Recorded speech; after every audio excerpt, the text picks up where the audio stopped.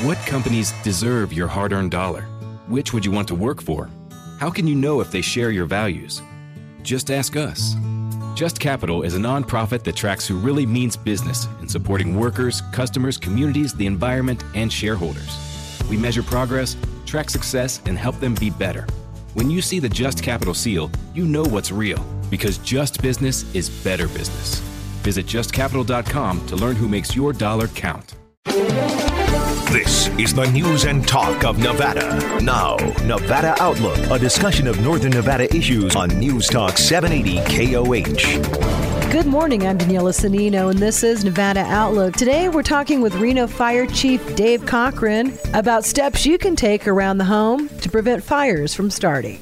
I saw that we've had a couple of house fires. One in particular struck my curiosity. It was somebody that was working with power tools on a really hot day. Can we talk a little bit about some common sense moves to make when it's so hot out here in the next couple of weeks, and it's really best not to be out in your field welding? Can you talk a little bit with me about some really good preventative measures we can take when it comes to just working around the house this summer with tools like that? Absolutely, be happy to. And you're exactly right. It is fire season. We're going to see temperature spiking the next couple of weeks, and that hot, dry weather is going to continue for the next few months. And we can really do a lot. The collective community can do a lot to prevent wildfires by taking some simple preventative measures. There's some obvious things you can do, like working with open flames, whether it be welding or acetylene torch, something like that. Of course, is high risk, especially when there is dry, windy conditions. So we would ask people to not do that. Certainly don't do it outside. I know there are businesses, commercial operations that do use those kind of tools and materials, but they're doing it in a secure environment, and they've taken the necessary precautions. People who are doing it at home, maybe outside in their driveways, are putting the community at unnecessary risk. It also doesn't have to be that obvious. Some simple things like simply mowing your lawn or increase the risk of wildfire. Lawnmowers can throw rocks hit each other, they create a spark. Again, hot, dry, windy conditions, that spark can take off.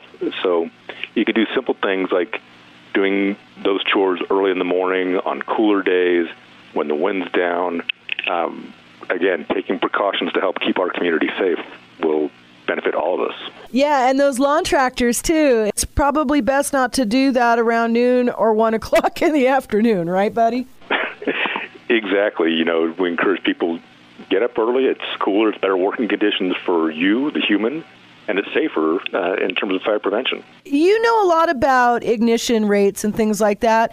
How easy is it for us? I mean, come on. I watch the survival shows. It takes them forever to spark a fire. But you're telling me that a couple of rocks together with a lawnmower, and that creates a fire right off the bat? How's that work? It's really, and it does. It sounds maybe a little far-fetched, but it happens every year. And that's because of the conditions.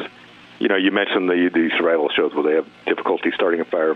But typically they're not working to start a fire in hot, dry, windy conditions, right? They're in a cold, miserable situation. That's not what we're talking about here. We're talking about a situation where everything is dried out. The fuels, and by fuels, of course, I mean the grass, the brush, the things that can catch a spark, they've all dried out. They're paper dry. They're ready to receive that spark. And if we do something like knock a couple rocks together with our lawnmower, even a weed eater can throw rocks and cause that spark. The other thing that happens literally every year are sparks caused by people out target shooting. We have a lot of public land, and people enjoy doing that. And I'm certainly not against that as a recreational activity, but there are safe, secure ranges where that can be done, where you eliminate the risk of wildfire. And so we ask people, when the conditions are risky like they are now, that they take advantage of those situations. Down the Carson Range. And I've talked to the BLM a little bit about wildfire this year, too. And they're saying that automobile starts seem to be the top on the list for human-caused fires, target shooting coming up a close second, I believe. And again, we all enjoy recreating on public lands, but if you're getting off the improved roads, and it doesn't have to be, I'm not talking about necessarily a paved road, there are plenty of Forest Service roads which are gravel or dirt where it's safe to drive. But as soon as you start going cross-country and exposing that dry sagebrush or other fuel to the hot components of your car, whether it's a catalytic converter, whatever else you got going on. The other thing that people may not be aware of, when they're dragging their trailer, whether it be a camp trailer or maybe a trailer with their side-by-side on it, those trailers have chains, and those chains need to be hooked up properly, meaning they can't drag, because if they're dragging on the road, they'll throw sparks as well, and that's all it takes to get a fire going.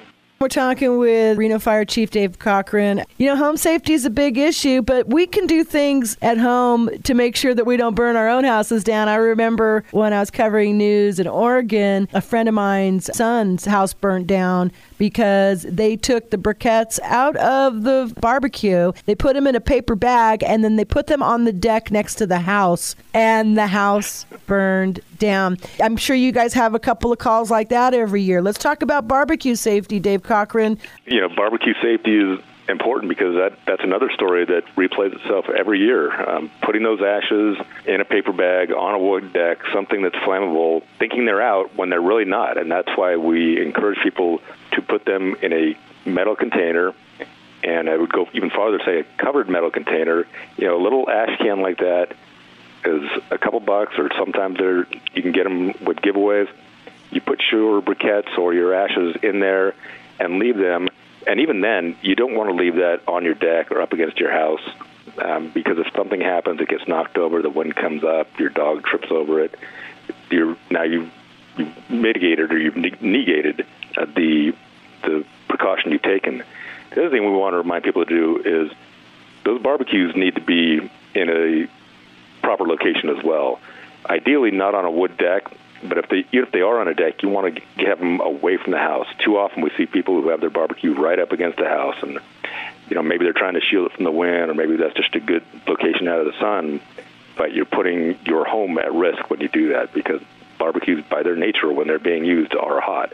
So it doesn't have to be a mistake. It could just be normal use, but when you put it in a situation where it can ignite a fire, you put everyone at risk. And those briquettes, they can stay hot for a long time. Little science about fire. Tell us about how long briquettes can smolder in that barbecue. Yeah, briquettes can and will stay hot for hours, sometimes days. The ash actually insulates the heat, and they'll smolder. There won't be open flame necessarily, or even smoke, but they'll smolder hot enough where if you give them the opportunity by putting them on or near a flammable surface, like your wood deck, like a paper bag, it will catch them on fire, and that's all it takes to get the wildfire going or a whole house fire going. Can you touch real quick on those little hibachis too? Yeah, the little hibachis are the same thing. A lot of times people like to take those out and barbecue when they're camping or at the lake or whatever. But again, you're using those briquettes that will stay hot, and it's too. It can happen a couple ways, and unfortunately, it's a recurring thing that does happen. It's too easy to just dump those briquettes out and think they're out when they're really not. The other thing, if you don't dump them out, people will drive with them exposed, back home or wherever they're going. The wind will then whip those briquettes up and blow them out, and now you've created that spark, that initial flame that can start a fire. So even the little hibachis are risky. The hibachis, the Webers, all those grills that use briquettes and to barbecue, they have those vents on the bottom where the hot coals can just leak right out. And if you have that on a wood deck, you're at risk. By their nature, they are dry and very receptive to heat and flame. So you want to keep those flames, those risks, talking about your barbecues, off your wood decks. And doing so will give all of you first responders a break. Which we could use, absolutely. Dave Cochran, thank you so much. And your guys' website, do you guys have any tips on how to be fire safe there? Yes, you can go to reno.gov and go to the fire page on that website, and we have links to programs like Living with Fire that have lists of all these tips, along with things you can do like reducing vegetation or creating defensible space around your home. And let me add one thing on that, too. We have a couple programs going right now with the Reno Fire Department One, we have goats munching down that dry grass and brush in various areas around the city. Right now, they're at Horseman's Park.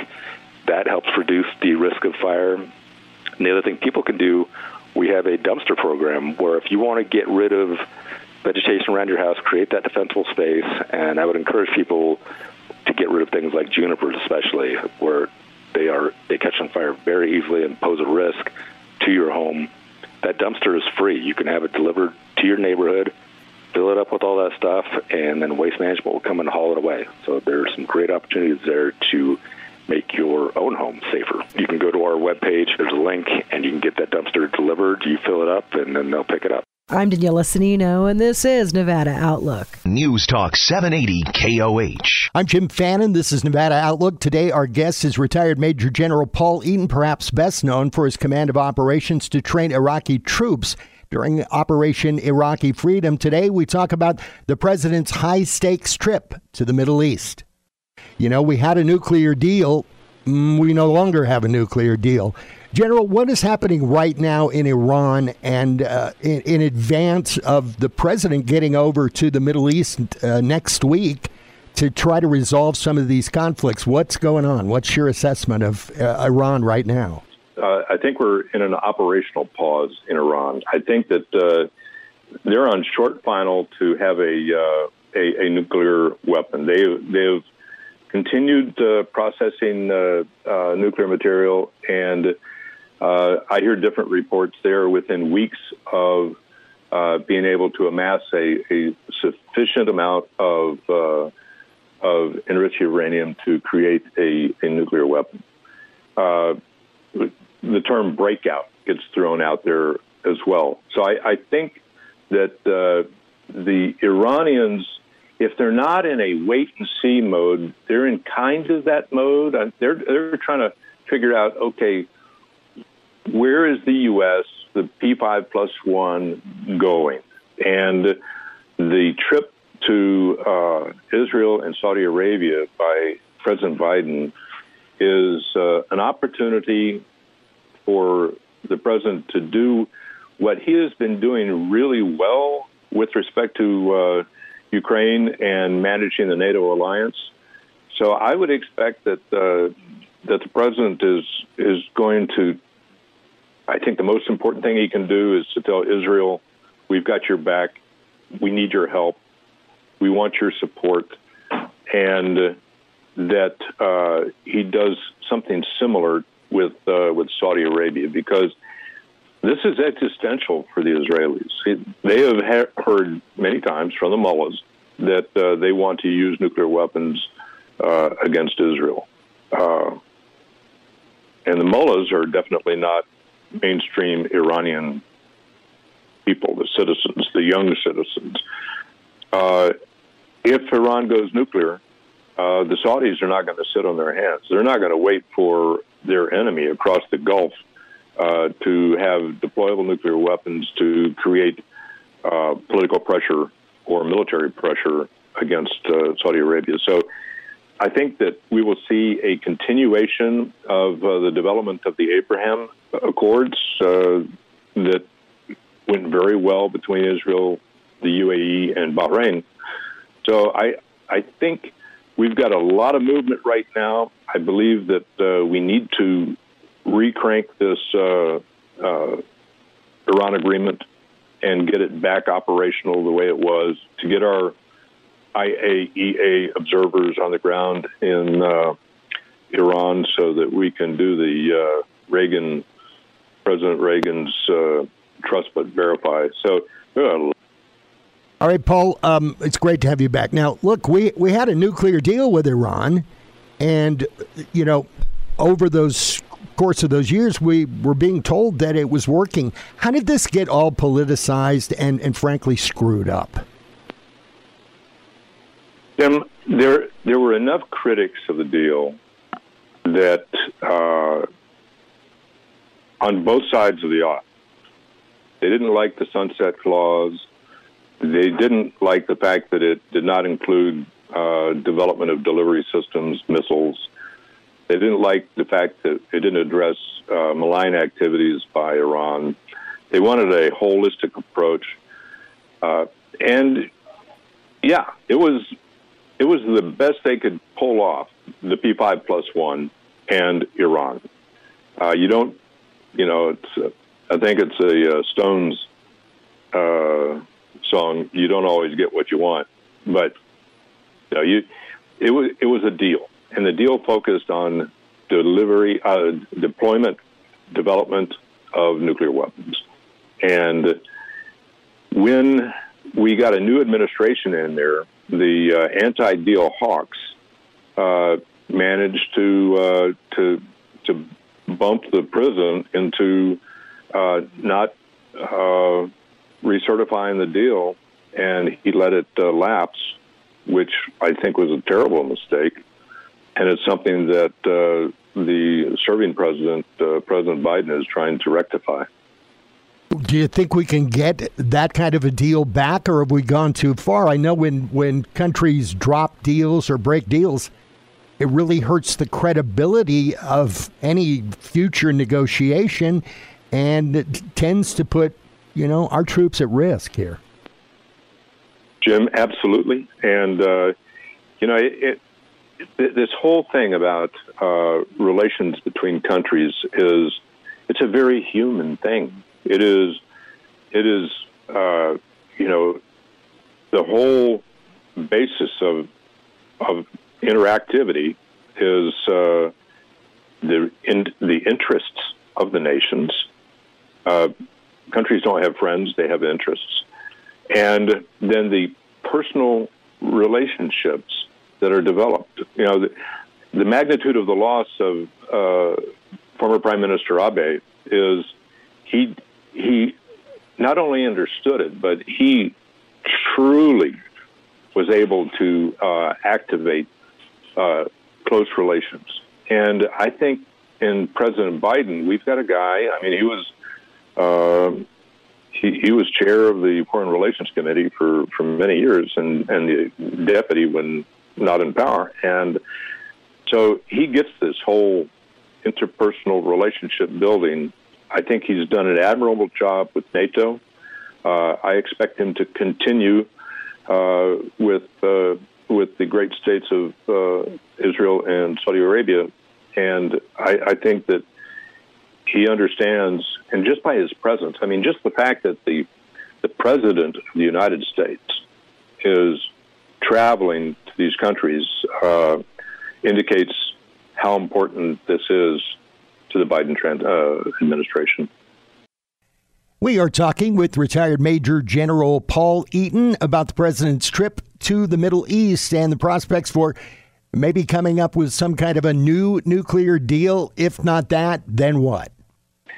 We just need to again, sit down with folks and say, I understand your feelings, but when President Trump backed out of the deal, he promised that he was going to have a better deal in its stead. Well, some really talented people in 7 countries, the P5+1 plus Iran, worked very hard to come up with something that was going to keep nuclear weapons off the table.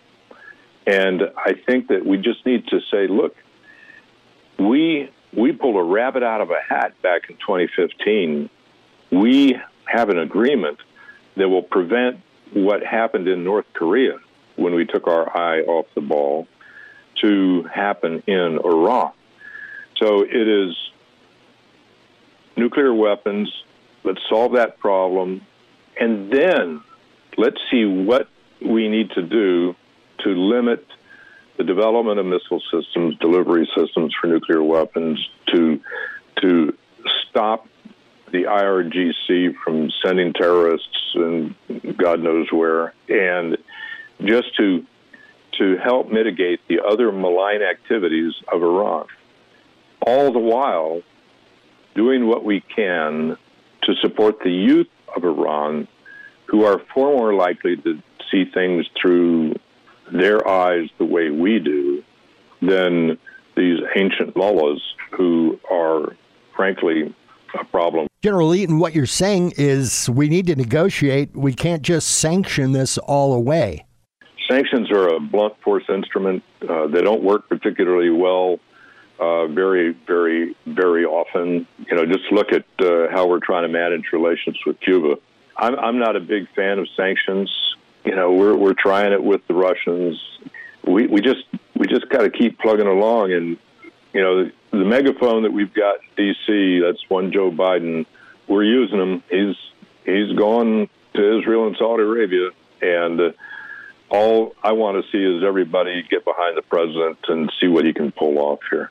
Our guest has been retired Major General Paul Eaton, and we thank you for being with us. Jim, thank you so much for having me. I'm Jim Fannin. Thank you for being with us on Nevada Outlook. On air, online, on demand. News Talk 780 KOH.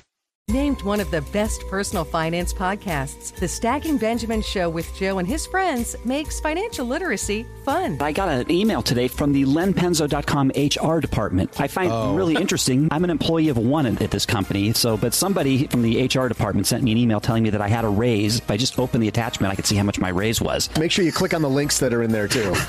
Oh, absolutely. Yeah, I can't wait. I'm excited. Find out more by searching the Stacking Benjamins podcast wherever you listen.